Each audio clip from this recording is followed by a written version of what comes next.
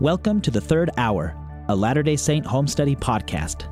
This season, we're discussing the Book of Mormon, another testament of Jesus Christ. Our goals? To improve our appreciation of the gospel, to investigate the scriptures more thoroughly, to discuss tricky passages, and to build our faith. In short, to feast upon the words of Christ. Some of our talking points will be familiar. Other ideas may sound new. That's okay. Together, we'll learn something new about the Book of Mormon, no matter our starting level. Welcome again to the Third Hour podcast. We're glad to have you. Welcome to episode 48 of the Third Hour podcast. Wow. The end, part 3. The end. Oh my gosh.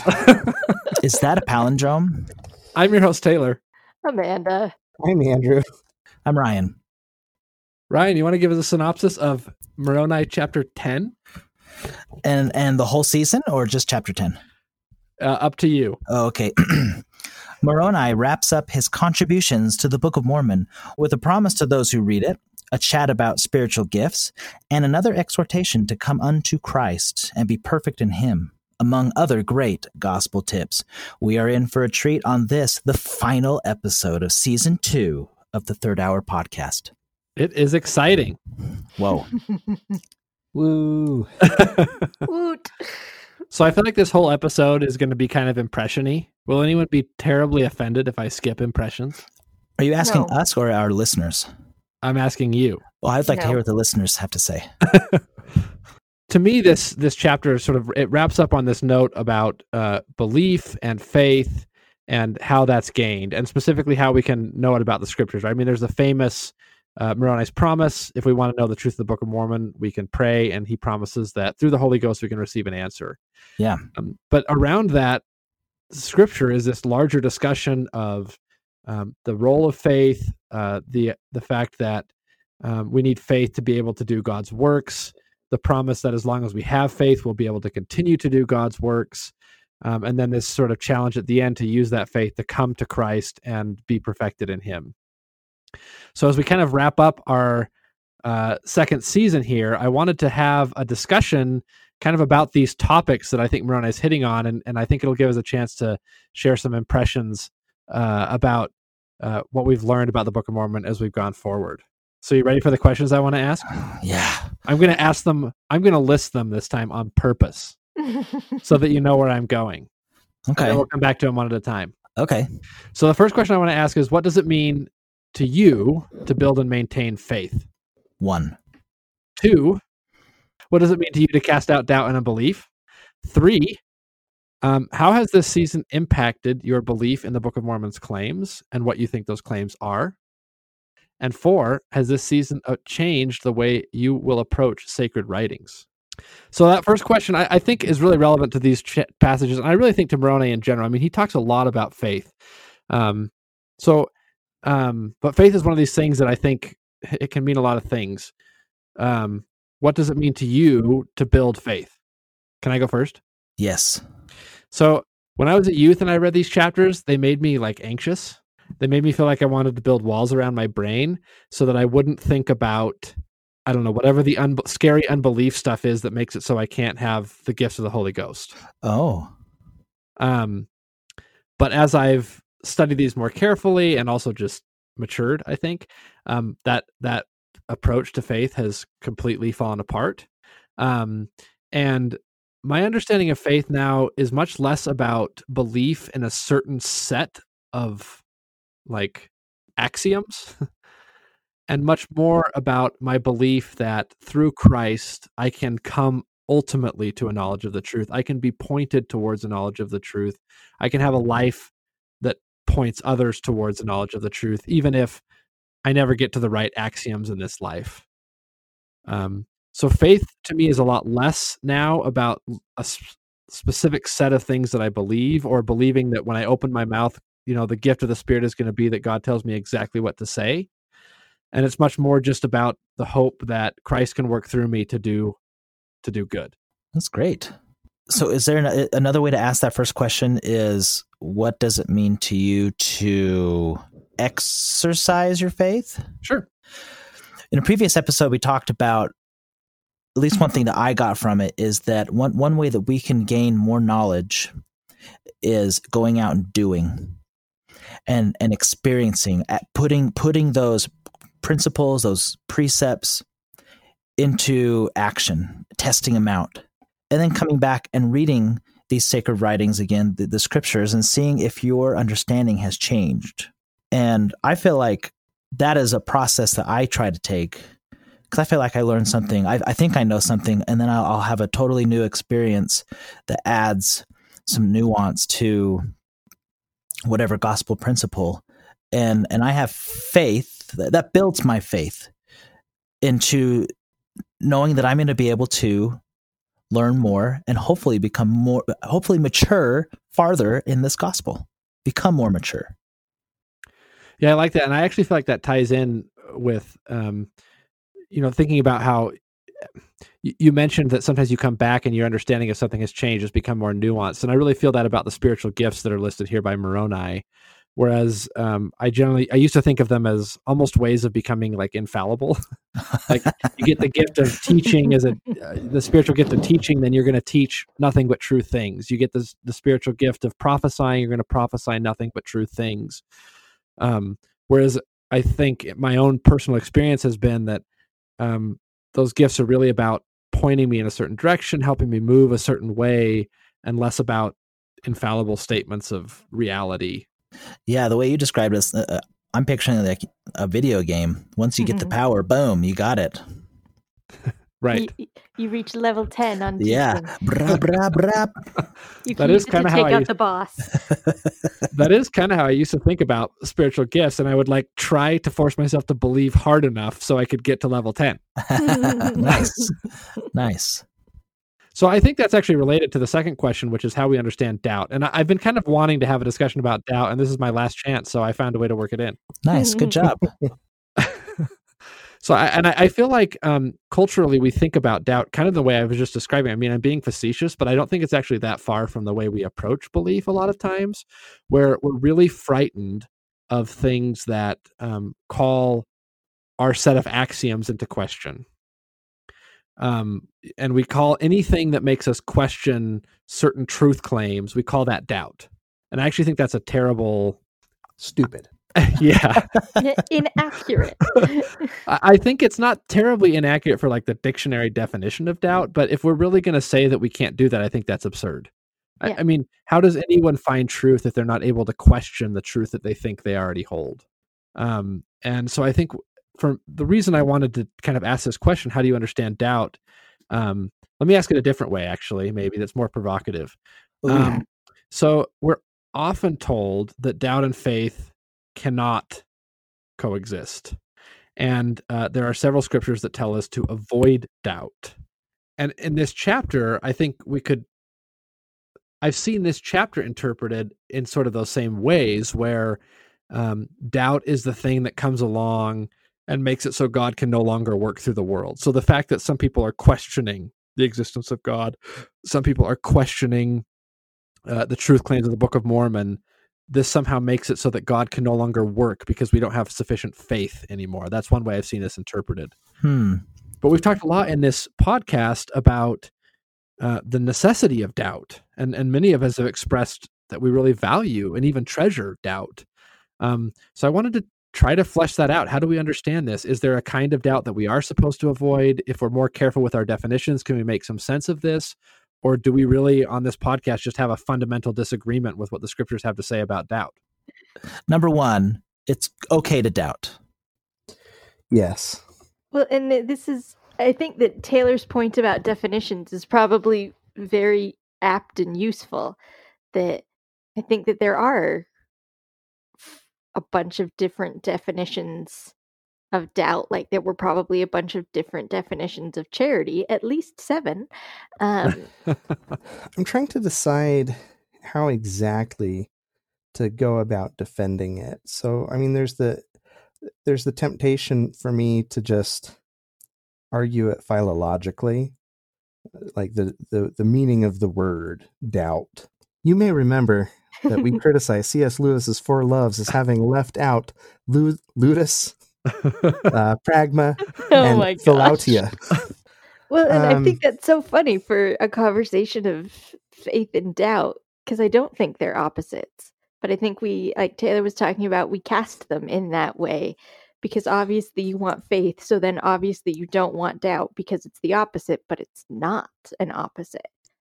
Yeah, and I one of the reasons I bring this up is it's not just us that cast it that way. The scriptures cast it that way, right? There are scriptures that tell us not to doubt. Can you name a scripture on that, Taylor? No, he doesn't have scriptures in front of him. So in James chapter 1, verse 6, let him ask in faith, nothing wavering, for he that wavereth is like a wave of the sea driven with the wind and tossed. So that waver is one of the words in Greek for doubt. But what's interesting is that Greek has multiple words for doubt, which is why I think about this a little bit philologically. That word distatio doesn't really just mean doubt. It doesn't mean to question. It means to vacillate between positions. It can even actually mean overly rooted in one's position. Overly rooted. Wow. I feel like you brought this up last season. That sounds familiar. Well, to me, it's important that it's a contronym, that when we talk about doubt, that one of the main words that we read the word doubt in the New Testament, and it tells us don't doubt, it's actually saying don't waver or don't be too firm. Boom. It's actually an argument that to be stuck in an opinion, whether you're refusing to change an opinion or whether you're changing your opinion too much, that those are both forms of unsustainable doubt. I fucking love that. And one of the reasons I think that's important is because you can see how both of those are totally inhibitive of growth. Mm-hmm. Totally. To me, what is faith? Faith is the willingness to change. I generally think of the gospel as change. To me, that's the miracle of the atonement. That's the miracle of what Christ taught, that it changes us personally. It changes societies. It even changes people who aren't in the gospel. One of the things that is a little frustrating, I think, is when people who we're in a society with, and we look at them and we say, well, they're not Christian, but they're living in a society that has been so molded by the teachings of Jesus that basically people are trying to love one another. It's written into law in many ways. Now, I'm not saying we're an oppressive Christian Gilead type society. I'm just saying that the good essence of what Jesus taught, we can see it all around us, even in people who are non-believers. Some of the most caring people you'll meet, I feel, are secular humanists who feel that because there's no afterlife, all meaning has to be derived by how much you improve the world. That in many ways is a Christ-like teaching. Yeah. To instead of waiting, dreaming of something in the future, you get to work now, that kingdom is in two places. So to think about doubt, I think it's not useful to just think of it as questioning. It's better to think of it as wavering or being too firm. That both of those are inhibitions to our ability to look at a question and ask that question and seek an answer. Yeah, and I really love that in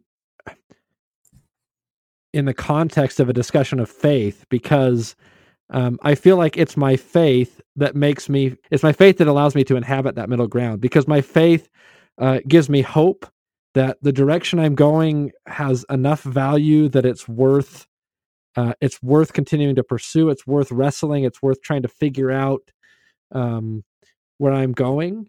But the faith also gives me the hope that through similar prayerful, thoughtful study, I might change the direction I'm going, and that change might be a good thing. I feel like faith is what allows me to have a direction in life that is both consistent enough to bring me somewhere and fluid enough to bring me somewhere useful. And even because that's all based off what you want. And I hope it gets to a point where you start thinking, okay, hopefully God is going to maybe take me places I haven't even thought about before. That fluid faith, right? Yeah. Yeah, and that's I mean, that's what I'm hoping for in this. That's what my faith is in, that God really can do that. But I feel like, as Andrew's pointing out, if retreating into rigid certainty, or the opposite, like wavering, I can't know anything, therefore I'm not going to do anything, they don't allow me to be guided. Neither of those allow me to be guided by God. See, and I think that's one thing that I wanted to say as far as this question number 2. And what you've been talking about is what is the motivation, and if you believe in God, that totally changes that question. But one thing you mentioned is, what if you don't believe in God? What if you doubt there is a God? It's still then it still comes back to, what is your motivation? Do you want to know if there's a God? Is that important to you? Why is it important to you? Well, one thing I think is crucial in that definition is that distazo doesn't just describe it describes a certain type of non-willingness. So the root of the word actually comes from dice stazo. So dice as in two, and stazo as in like your stance, your stasis. So figuratively, it's meant to evoke that you're standing at a crossroads. You have two ways to go, and you aren't choosing a direction. And that can either be because you refuse to pick a direction, or it can be because you are so unsure of which way to go that you just keep, do I go left? Do I go right? Do I go left? Do I right? You waver. I feel like the important thing in study and in matters of faith is that you have to look down the path and at least try to do something good. Yeah. Whether you're refusing to move or you're so paralyzed by your options, the result is that you don't act. Mm-hmm. And I feel it's tremendously unfortunate in the church when we portray doubt as something that should not be acted upon, when doubt should be acted upon. It should be investigated. You should ask questions. You should try to act upon them. And yes, there are better and worse ways to act upon those doubts, but you should be trying to resolve things that are confusing. I feel that that's actually very in line with what Jesus asks us to do. Jesus asks us to doubt the natural man. Jesus asked the Pharisees and the people who were the Hebrews living in his day to doubt the way they were applying the law. He was not asking them to have direct faith in all of their traditions. He was asking them to change their mind. And in so doing, he was inviting them to act, like you're saying. I think that's a really important aspect of it. And one way I like to think about doubt is as faith is to belief, so doubt is to uncertainty. In other words, we think of belief, we think of faith as belief that we've turned into some kind of action. And I think the kind of doubt that we need to avoid, the kind of doubt that we should cast out, is the kind of doubt that stops us from taking action. Nice. Listeners, I think you all should go on the Facebooks or on the website, and I want all votes on if Andrew should do like an NRSV version of the Book of Mormon with cool definitions, like, how do you say it again? Just Gestalt. What is it again? Distazo. It sounds real German when you say it. Jawohl. Maybe it's because I'm German.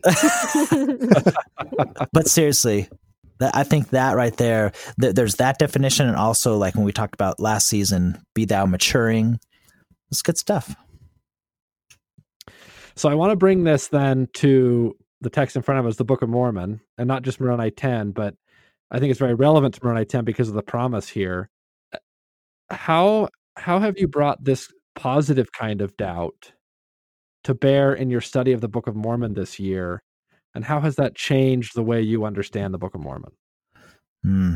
So listeners, quick story. We actually, when we started this season, we had an episode that went like 12 minutes. I can't remember how long it was.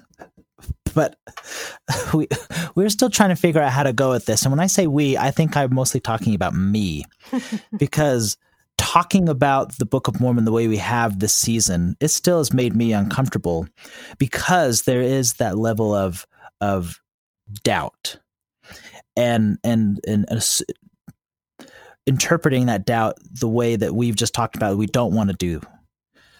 that we don't want to look at any time you question anything. Be thou not doubtful, or whatever it is. And we actually stopped that. Partially, that was my fault. And I've really enjoyed wrestling. See, even now, I still don't want to say I doubt the Book of Mormon. I like to wrestle with it and think about it and challenge my beliefs. So this season has really enhanced my feelings towards this book of Scripture and what it can do for me, what it can do for my family, and combined with all the other scriptures we have. I mean, you've heard it before over General Conference and the pulpit, but these scriptures are so rad, and we should be just feasting on all of them. Yeah, I like that story that you tell, Ryan, because I think one of the reasons I really wanted to talk about doubt is because I feel like the way we apply that has made certain conversations really frightening. Like talking about seeing Joseph in the Book of Mormon. What do we do with the fact that Isaiah is quoted, and current scholarship suggests that this particular quotation from Isaiah happened after Lehi left Jerusalem? See episode, I don't remember what number. See the episode entitled 3 Isaiahs. Yeah. The name. And for me, wrestling with those things, exploring those things, questioning those things, like Andrew was saying, and the way we often use the word doubt, doubting those things, it tends to, I find that it brings me closer to Christ. I find that in engaging with the Book of Mormon as it is and not trying to see it as I wish it was, enables me to really engage with the people behind it. And it enables me to really think about where it's pointing me. And I think ultimately it makes the book more powerful. It's kind of counterintuitive because in some ways it does bring it down to earth. It's not up on this pedestal anymore, but in a lot of ways that makes it more useful to me. Amen. Amanda's gonna go. Never mind. Did I make a noise? I didn't think I made a noise. You breathed in. Oh, I pronounced inhale. Yeah. I didn't even realize I'd done it. One of the things that I really appreciated about the definition that Andrew pulled out was just and it was just awesome. I love it so much. That was great. I might actually listen to a portion of one of our episodes to make sure I caught all that. Which will be the first time. It will be the first time. It will be. Woo, we got her. Now, I have quoted you about other things before and said, I could get this right, but that would involve listening to one of the episodes. So I'll give you a reference. The concept of doubt as being rooted and standing still, because there has to be a certain amount of faith and belief to accept, to listen to alternative opinions, and that if your belief in something is so fragile that to be confronted with new information or someone else's opinion would break it, then that's the kind of rootedness I see, that I think of when Andrew was talking about that definition. And in and amongst just all the little things that have made this study of the Book of Mormon so fun this year, that I think lots of my understanding and belief and approach to the Book of Mormon was not fragile, but was simple, because we so often just deal with this is why we talk about war chapters, and then we'll just speed through them instead of dealing with any of the ugly stuff, even though I totally did that last week. I just skipped the awful chapter, nope.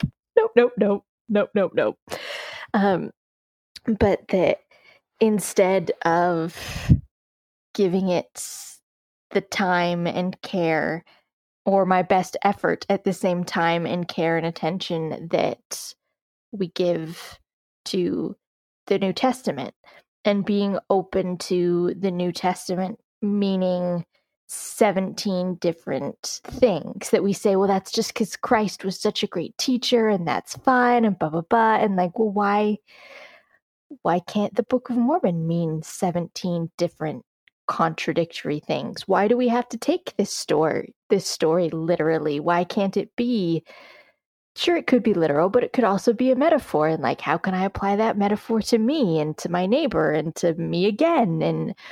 And so the irony in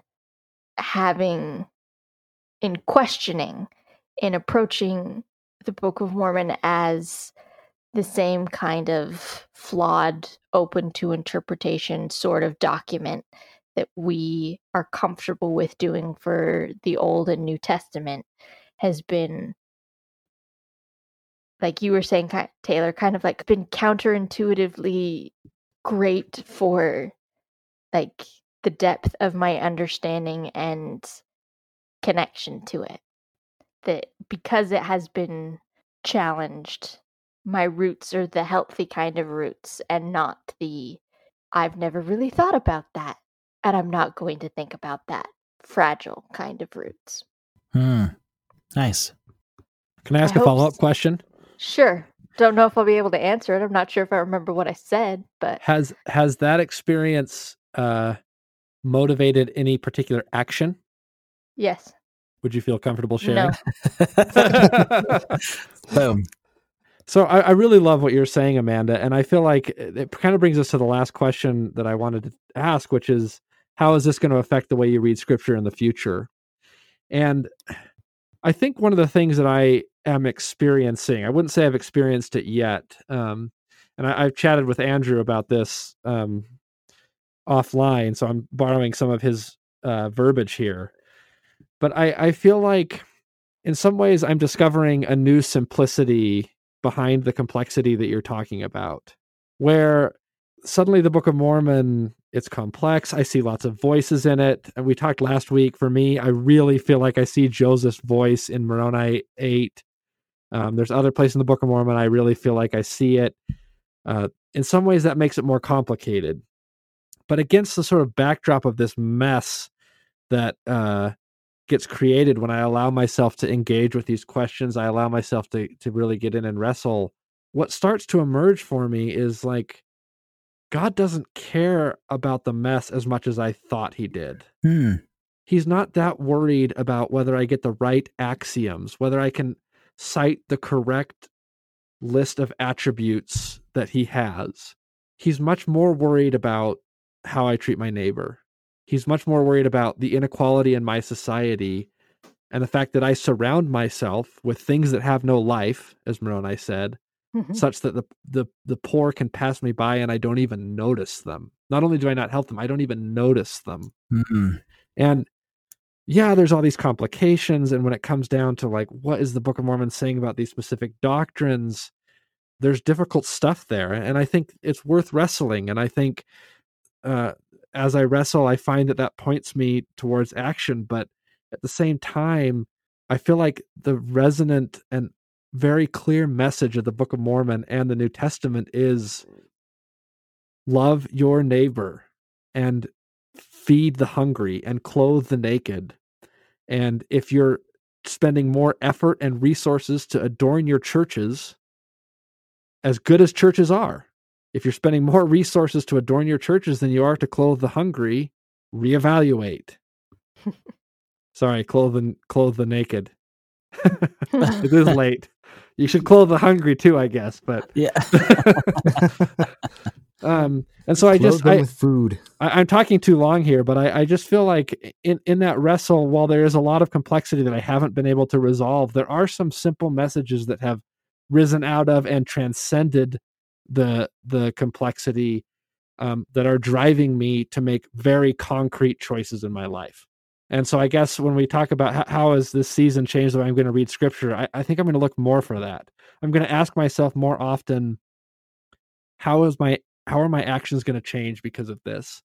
And I'm going to look more actively for Christ to help me to see how I should change in spite of the messiness. And I think that's the way in which I expect his grace to be sufficient in spite of the difficulty of the text.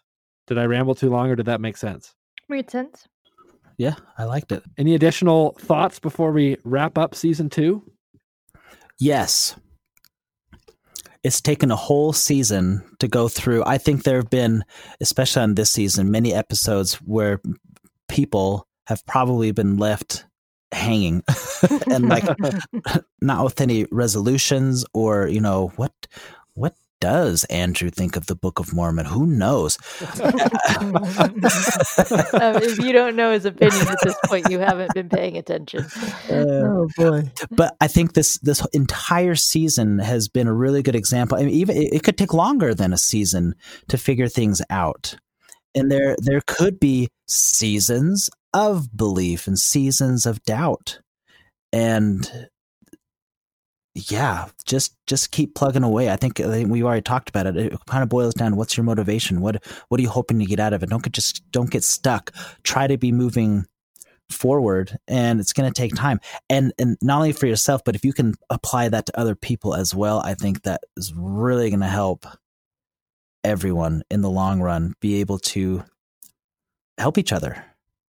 Yeah, I really like that in context too of Moroni 10, of this promise that Moroni gives us at the end, that by the power of the Holy Ghost we can know, and I like the way it's phrased, not if the Book of Mormon is true, but we can know the truth of these things that he's written. Yeah. And I feel like that we tend to think of that as this one-time knowledge, this sort of foundation that we'll put our roots into and we'll never think again.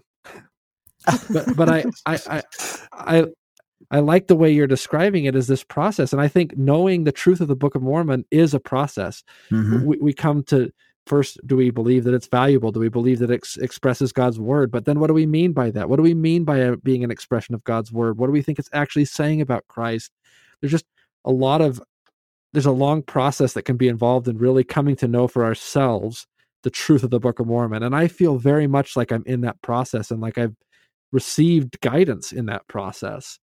But I don't feel like that process is complete. And I don't think I don't know that it's really even supposed to be. Nice. So in my prep for this today, I had completely and totally forgotten that I had made a list of things that I wanted to get out of this year. Oh. That I had made my podcast like Goals. Yeah, that's better than the word I was thinking. Okay. And I went back and I looked at the list, and I was real irritated because, for lack of a better phrase, none of them came true. And despite the fact that I put significantly more work into season number 2 than I put into season number 1, which was a very low bar. But still progress. I'm not the one who edits or does the website. I just turn up and complain when we go past 10 o'clock. But then I was irritated, and so just tried not to think about it. And then how, when you're trying not to think about something, it's the only thing you can think about. So I spent my afternoon mulling on it and like, well, what could I have done for this thing to, again, apologies, come true?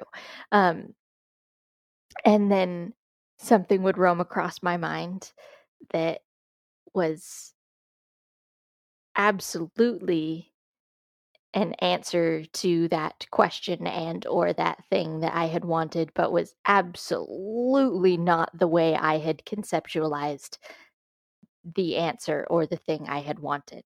But one of the things that I had on my list was to get that reaffirmation of the testimony of my testimony of the Book of Mormon. And you kind of that can only really happen one way, that only looks like one thing. But the testimony that I ended up with at the end of this, the reaffirmation that I got, was not of the truthfulness of the book in the traditional way that we think of it, but was absolutely in the way that Taylor and Ryan were just talking about, in the truth in the book and the good in the book, but not of the book.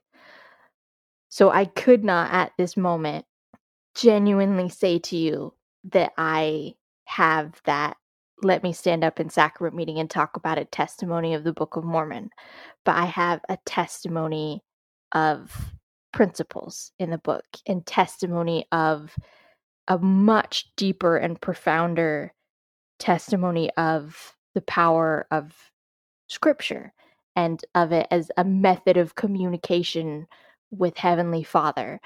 And so all of these wonderful things in the Book of Mormon, but not of the Book of Mormon, which is super not how you think that story, how you think that's going to shake out in the end. But I feel really good about what I ended up with, even though there are lots of people that when they hear, I'm not sure I have a testimony of the Book of Mormon, I'm going to get some phone calls, some follow-up phone calls. Nice. Yeah, which I think is interesting since our faith is supposed to be in Christ. But we do have this way of talking about as though we need to have faith in the Book of Mormon. When I have faith in it, I just don't. It's just that real complicated linguistic distinction. In and of. You would make such a great Catholic, Amanda. They love to talk about that kind of thing. I'd be a great Catholic, but I wouldn't be a very good nun. And if I belonged to any religion that did not have a lay clergy, I would be a professional. But that's true. You'd be a really bad nun. Yeah. Or would you be the best nun? Not the nun they wanted, the nun they needed. So can I ask a follow-up question, Amanda? Sure. I'm not going to answer this one either, but you can ask. So you mentioned that you have this testimony of the power of Scripture, including the Book of Mormon, to be a way in which God communicates with you. Did I get that right? You did, yes. So why doesn't that for you constitute a testimony of the Book of Mormon? Isn't that all you really need to know about it? Not in my head. Do you care to elaborate? I don't know if I can. I don't know if it's a thing that I can put into words properly. Because I have a testimony of it as Scripture, and I have a testimony of it as translation, and I don't believe it. And so every time you bring up, I think that was just Joseph, I still get heartburn, which I'm super grateful for at 11:30 at night. Thanks for that. That's just how, and I don't know what the piece of whatever is that I'm missing to draw that distinction. But in both my head and my spirit, there is if I were to say the words, I have this and I can't even say it in hypothetical because it doesn't taste true on my tongue, and I don't know why. I actually really appreciate you sharing that, Amanda. I love that. To me, this is how my faith is coming to be expressed. It's that I think we're too caught up on being able to say certain phrases and believing certain things that we don't even really know what they mean. I mean, I think you've expressed really beautifully all the different ways in which we might have a testimony of the Book of Mormon. We might have a testimony that God speaks to us through it. We might have a testimony that it is a translation. We might have a testimony that it's a literal translation, that Joseph doesn't insert himself at all. We might have a testimony that it's perfect. There's no errors in it. We might have a testimony that it expresses the gospel better than any other. But I mean, there's so many different ways we could think about what we mean when we say, I have a testimony that the Book of Mormon is true. And I just think it's really interesting that that's not actually what Moroni says we can have. He says that Christ will manifest the truth of it unto you by the power of the Holy Ghost. And I actually think what you've described is more more in line with what Moroni is saying. That in your experience, God has shown you the truth of certain principles. He's shown you the truth of the reality that he can speak to you through Scripture. He's shown you the truth of the idea of translation that resonates with you for some reason. But I feel like we should be much more comfortable with testimonies like that. And that we should not feel there's anything that needs to be corrected. But I think you're right. We live in this culture where you probably are right. You're going to get calls, and I might too. But I just think that to me, the power of the Book of Mormon is in the power that it has to drive me to live by true principles. And I really believe that when God judges me, that's what he's going to look at. He's not going to say, okay, now this is how the translation process worked. This is the historical sense in which the Book of Mormon was or was not true. Did you believe that? I just don't think he cares. And to me, that realization has just freed me from this burden of trying to figure out the exact way to think about the Book of Mormon and gotten me focused instead on, what am I doing? Moroni says these things that are incredibly insightful into my sins. What am I going to do about it? And I love that. And I really appreciate you sharing that with us. Yeah, thank you. Welcome. I hope it made sense, or will make sense in the light of day. I think it made great sense. I think it was the only thing anyone has said that makes sense. Well, what I would say is that this studying the Book of Mormon with all of you has reinforced my testimony of my Savior, and really in some ways refocused how I feel about my church. Awesome.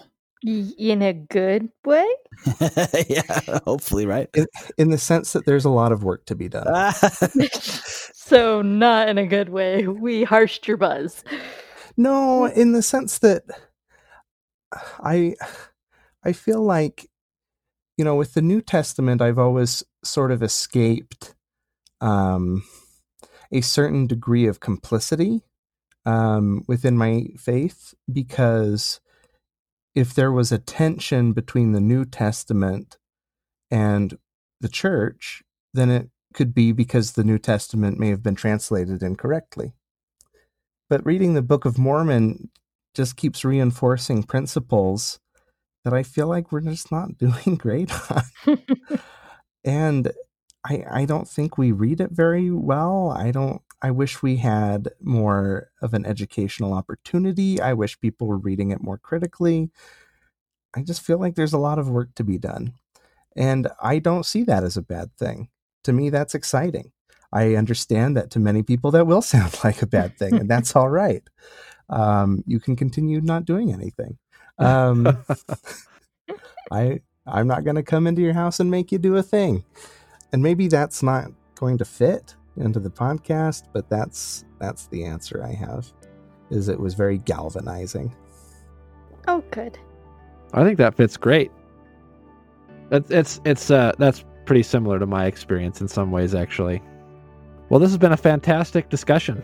I've enjoyed discussing the Book of Mormon with all of you. Thank you to our listeners for joining us for Season 2. Thanks for listening.